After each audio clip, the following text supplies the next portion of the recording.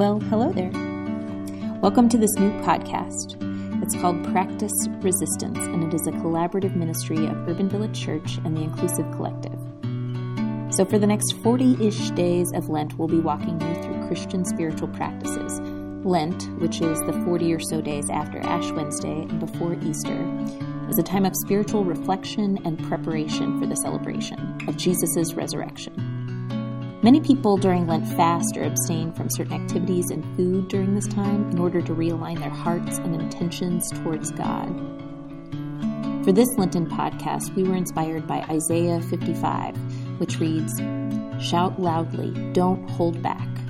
Raise your voice like a trumpet. Announce to my people their crime, to the house of Jacob their sins. They seek me day after day, desiring knowledge of my ways, like a nation that acted righteously, that didn't abandon their God. They asked me for righteous judgments, wanting to be close to God.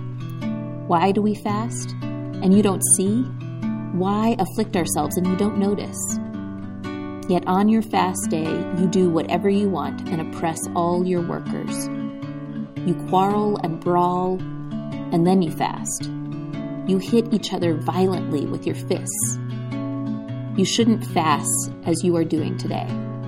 If you want to make your voice heard on high. Is this the kind of fast I choose? A day of self-affliction, of bending one's head like a reed, of lying down in mourning, clothing, and ashes? Is this what you call a fast, a day acceptable to the Lord? Isn't this the fast I choose? Releasing wicked restraints, untying the ropes of a yoke, setting free the mistreated and breaking every yoke? Isn't it sharing your bread with the hungry, bringing the homeless poor into your house, covering the naked when you see them, and not hiding from your own family? Then your light will break out like the dawn, and you will be healed quickly. Your own righteousness will walk before you, and the Lord's glory will be your rear guard. Then you will call, and the Lord will answer. You will cry for help, and God will say, I'm here.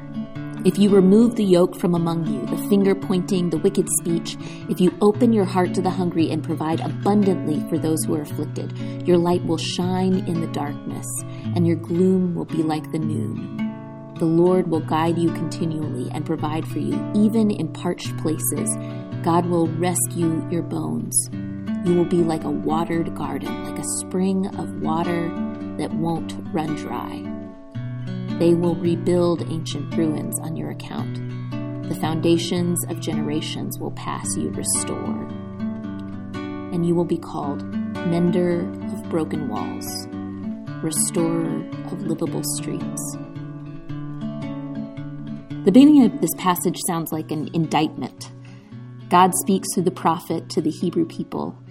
And prophets in this day were not future predictors as much as they were truth tellers. They were primarily concerned about the present, the people in their own time and place, and not with fortune telling. And prophets fervently believed God was calling them to share hard truths with the people in order to inspire real change. But to be honest, the prophet Isaiah probably didn't write this portion, which is attributed to him.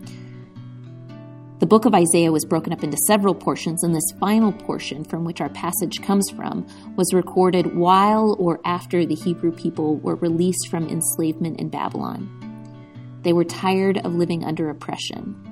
In a foreign land, they had fasted and prayed, seeking an answer to their troubles, and they were returning to their sacred home. Once they did, they only found that the temple was still destroyed, that their city was overrun with vagrants, and that their fellow Israelites who had been left behind did not keep practicing the faith in their absence. And so they cried out to God, "Why do we fast when you don't even look our way? Why do we humble ourselves when you don't even notice?" And God, recorded here in Isaiah, offers a blistering critique of the way God's people practiced their faith.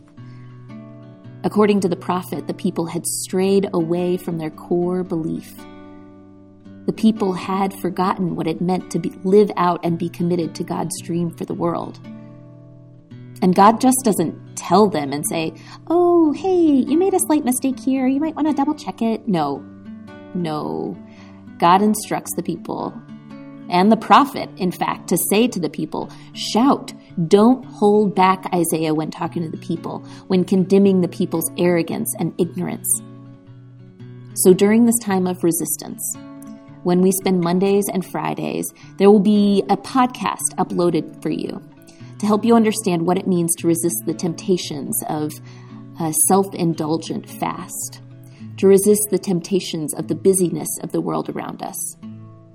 So every morning, Monday through Friday, a new prayer, a guided Christian spiritual practice will be available. Listen for the 5 or 15 minutes on your way to work, maybe while you brush your teeth or while you're out for a walk. Rather than checking social media or reading the constant and sometimes overwhelming news updates or playing a mindless game, take some time to practice guided prayer and meditation as a preparation for your day, or maybe as a way to relax at the end of your day. Find your peace in God through this podcast. However, know that at the end of each podcast and each day, we will end with a call to action. Just as Isaiah condemned the people for the fixation on the quality of their spiritual practice, Isaiah saw the potential, the hope for something different for the people of Israel. And we too see this hope for you. This is the fast I choose, the prophet says. Set free the mistreated, cover the naked. Spiritual fasting is also working towards justice, fasting from oppression. That is why we call this podcast Practice Resistance. Just as we need to prepare our hearts and minds for God's work in our lives, we must prepare our hearts and minds for the work of justice, the work of mercy, and the work of love to which God has always called God's people. Isaiah 55 begins with a heavy-handed critique of who the people currently are, but ends with a heavy dose of hope regarding who the people can be. The people aren't stuck. God reminds them that they are better than their failures, and with God's help, they can do something different. Your light will break like the dawn, Isaiah says.